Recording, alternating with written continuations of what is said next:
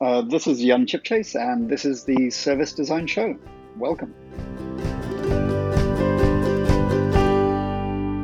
Hi everyone, my name is Mark Fonteijn and welcome to a very special episode of the Service Design Show. What makes this episode special is that it's a podcast exclusive and isn't available on the YouTube channel. Just something extra for all you listeners out there who have been supporting the show since the day we started. The guest of this episode is Jan Chipchase. I've been following the work Jan has been doing for a long time, and I still recall some of the great research studies he did and published during his career at Nokia. More recently, Jan has founded Studio D, which is a studio that provides international research, design and strategy services. And he has published the Field Study Handbook. It's a how-to and why-to guide to running international field research. The handbook got launched via Kickstarter with a goal to reach $20,000 and eventually raised over $330,000. Check out the fieldstudyhandbook.com for more info about the book. In the next 30 minutes or so, I will be talking to Jan about the studio and the Field Study Handbook. Welcome to the show, Jan. It's good to be here. Jan, I ask this question to every guest who is on the show, and I'm also going to ask this one to you. So, what is your connection with service design, and do you remember the very first time you met service design?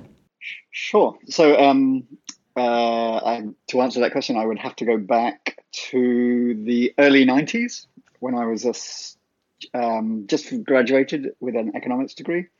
And I was designing a piece of software at that time. And I realized I had no idea about design. And so I took a master's in what was then called user interface design. Mm-hmm.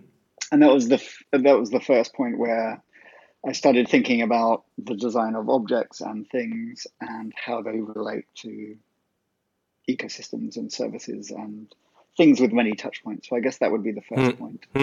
So, and actually at that time, user interface design was a little bit ahead of its time in terms of what people were talking about. And then probably within about 3-4 years, it was a little behind its time. In other words, the language shifted to service design 3 or 4 years later.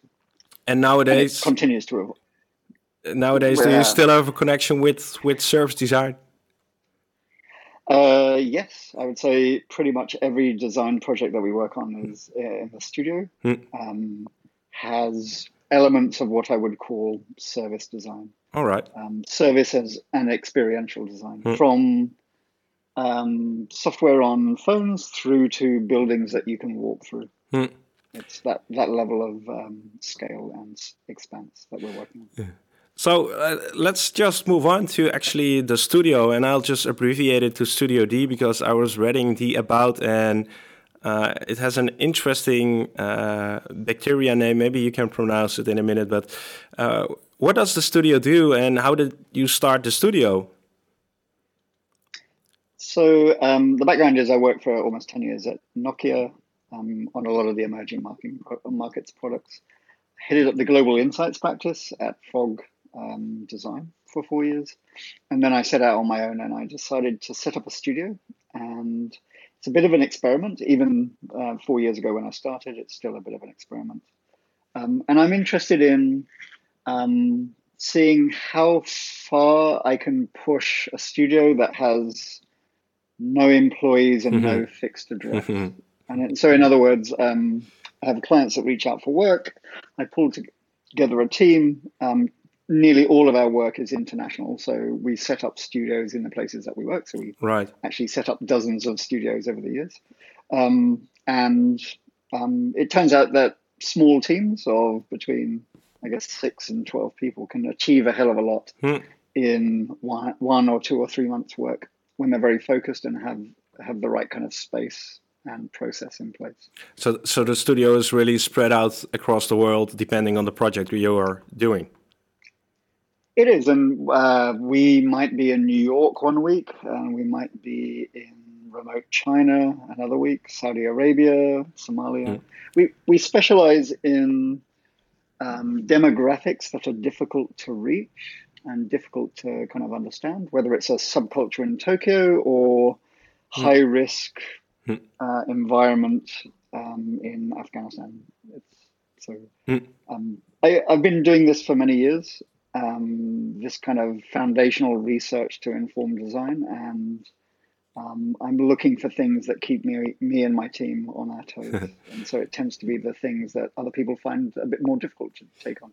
We really love that stuff. And that's also the connection with the bacteria, right?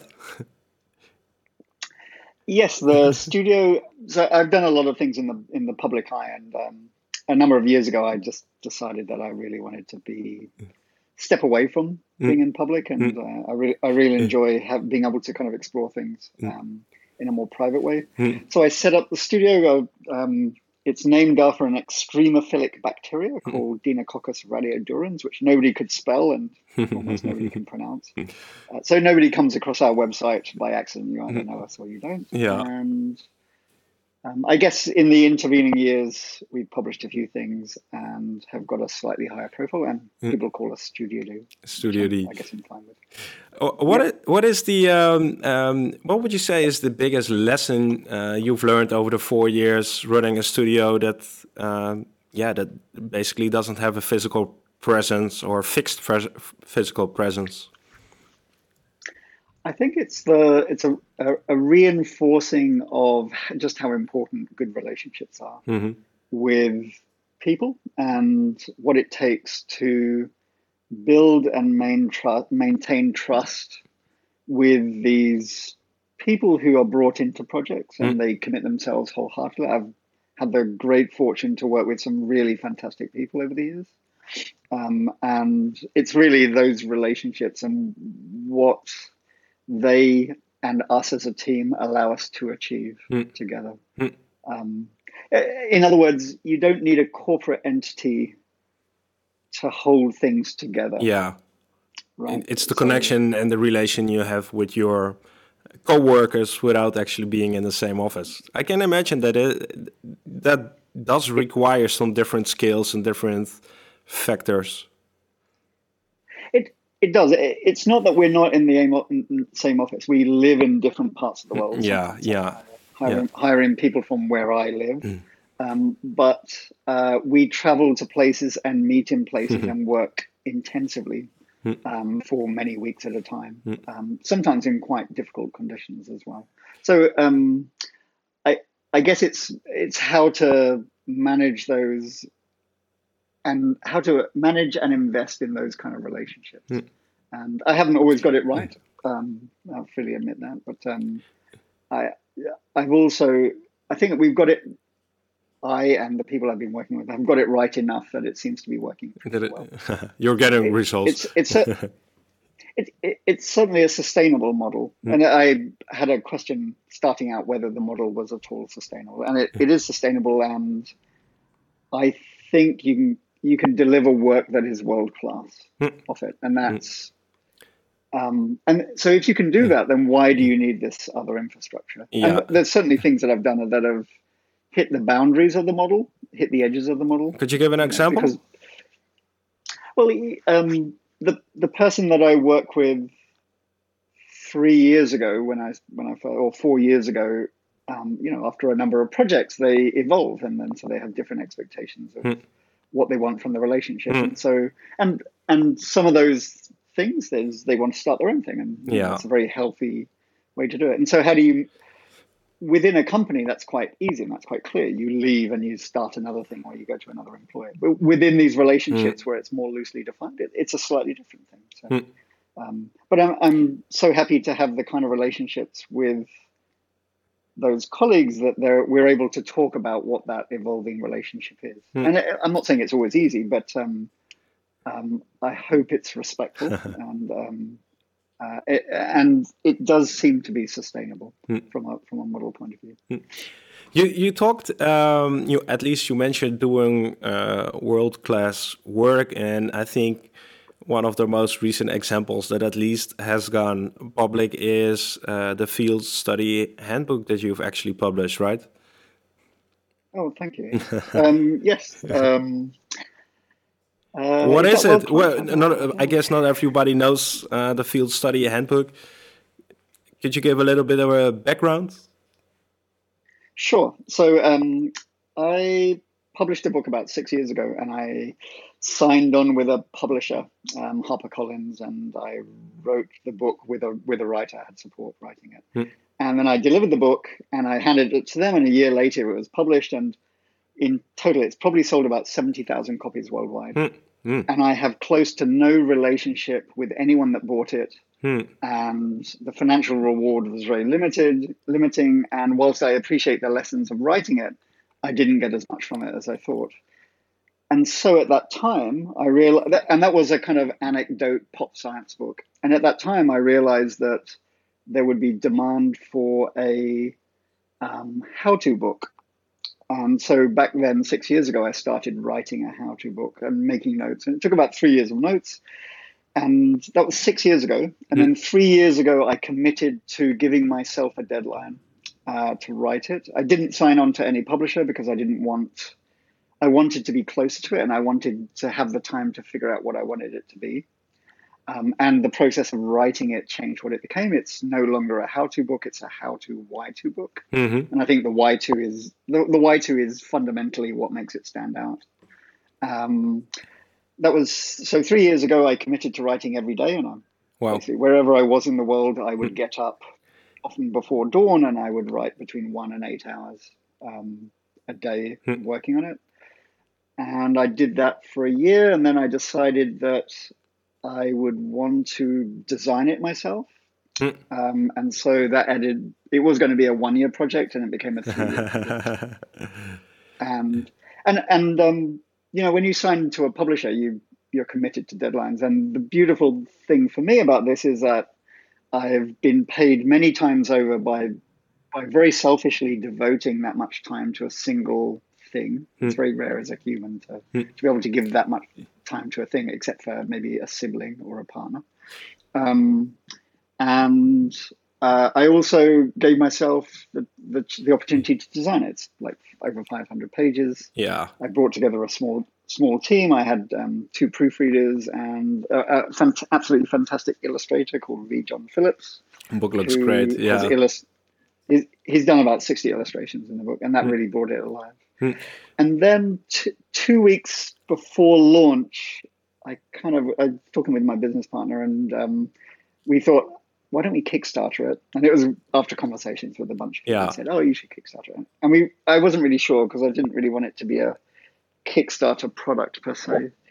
So 2 weeks before, kind of just called in a couple of favors. Timo Arnal, who was previously at Berg, who's now in London, was kind enough to do a video with.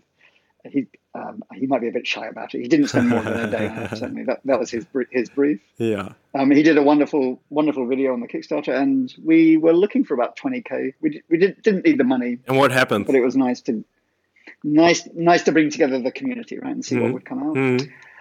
Well, before I say what happened, I think the brilliant thing about Kickstarter, in retrospect, and I didn't realize it going in, was that it forced me to think about who the audience was.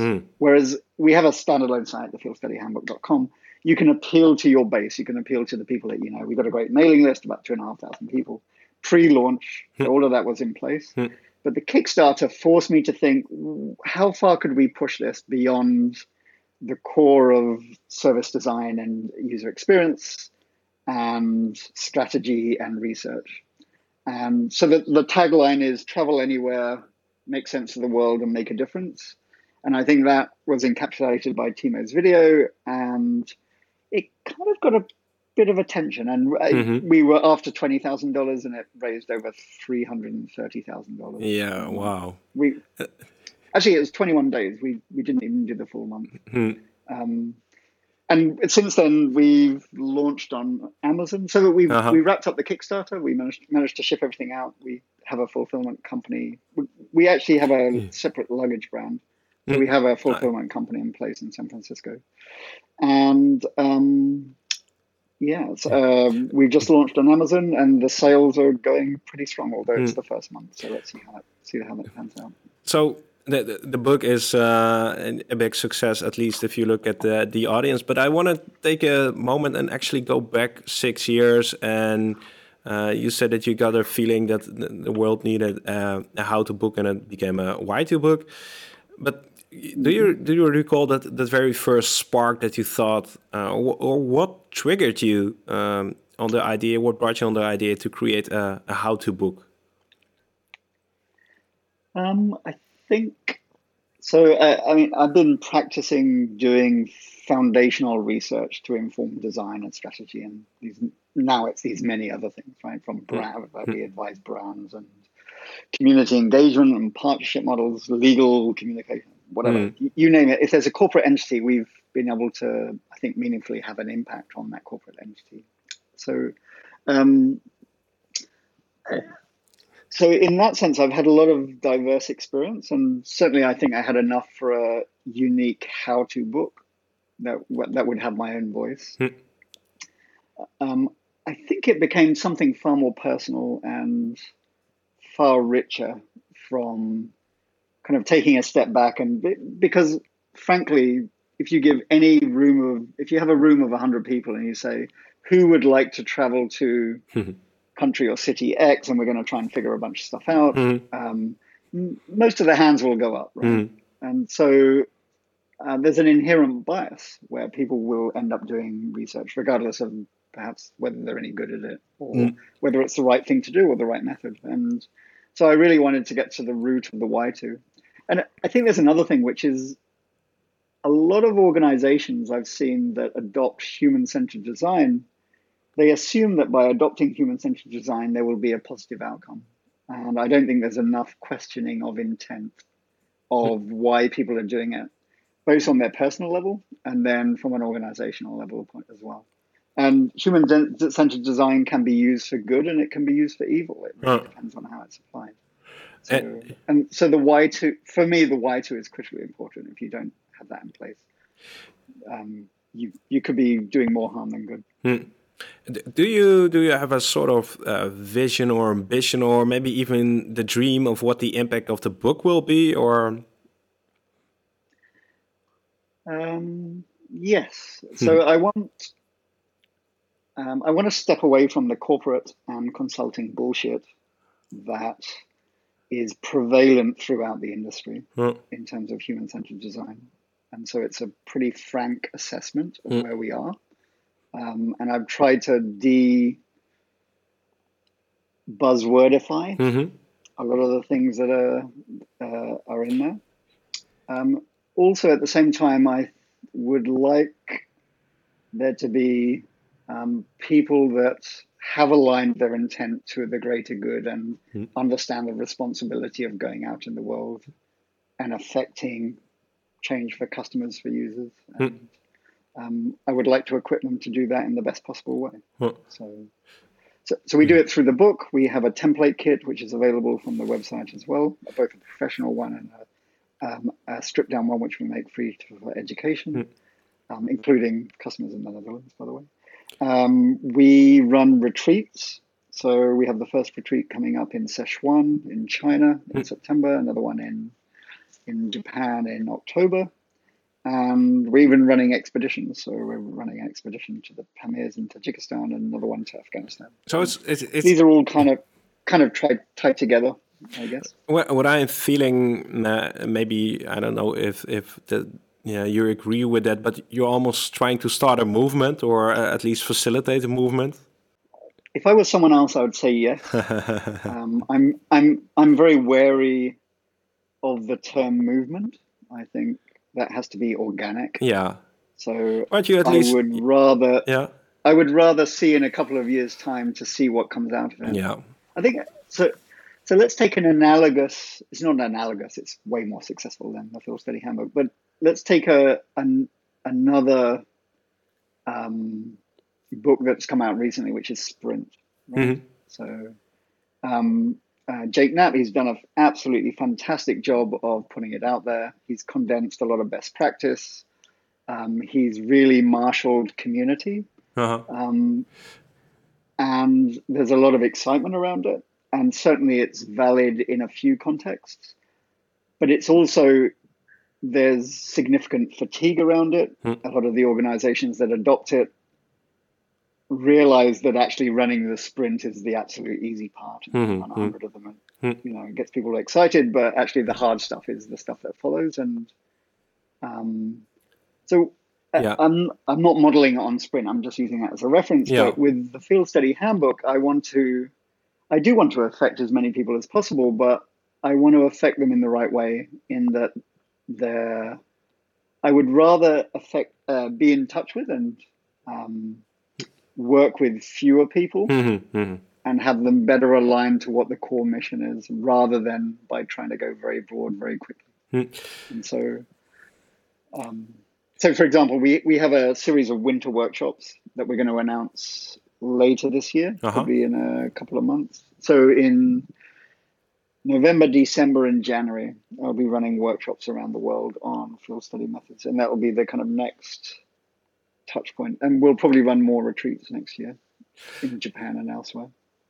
So you talk a little bit about the Kickstarter project, but if you could start over again, is there anything you would do different? No. So seriously. Yeah. And that is because it grew organically and it became to what it is because of the process.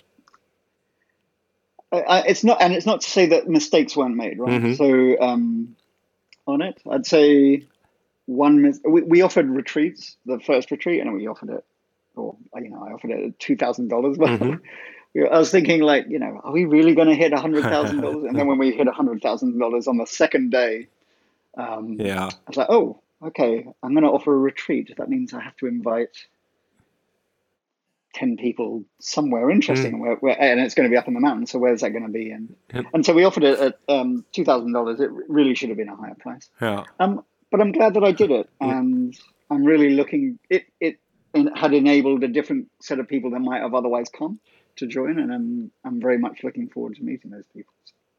So definitely want to be a slightly higher price for a 3-day event than $2,000. So. Let's. We're heading towards the end of this interview already, and I always have a closing question for all my guests, and the same is to you. So, this is your opportunity to ask the people who are listening to this episode a question. What would it be? So it's the question that's been constant in my life, and that is, if you could be based out of anywhere, where would you be based out of, and why? And there's a second part to that, which is, and why aren't you there already? Because I think so much of what shapes us about designers and these other things that we are is the environment in which we're in. And as a rule of thumb for me, that has to be somewhere that I'm inspired by. And if I'm not inspired, then you have to move on. Yeah. Jan, thanks for sharing your story. It's I can recommend the book to everyone. I'll put the links up in the description of the video. Maybe I'll see you in the Netherlands someday, maybe during a workshop or a retreat. Who knows? Again, thanks for making the time. Yeah, thanks for having me. Goodbye to the listeners too. All right, cheerio. So let's wrap up this episode. If you want to learn more about the projects we've just talked about, check out the links that are in the description. Like always, if you like the show and haven't done it already, be sure to subscribe to this podcast via iTunes or SoundCloud. Also, don't forget to check out our YouTube channel at youtube.com/servicedesignshow and our Facebook page at facebook.com/servicedesignshow, where you'll find more content like short expert tips on service design, for example. So that was it for this episode. Thanks again for listening, and I'll catch you in 2 weeks' time with a brand new episode.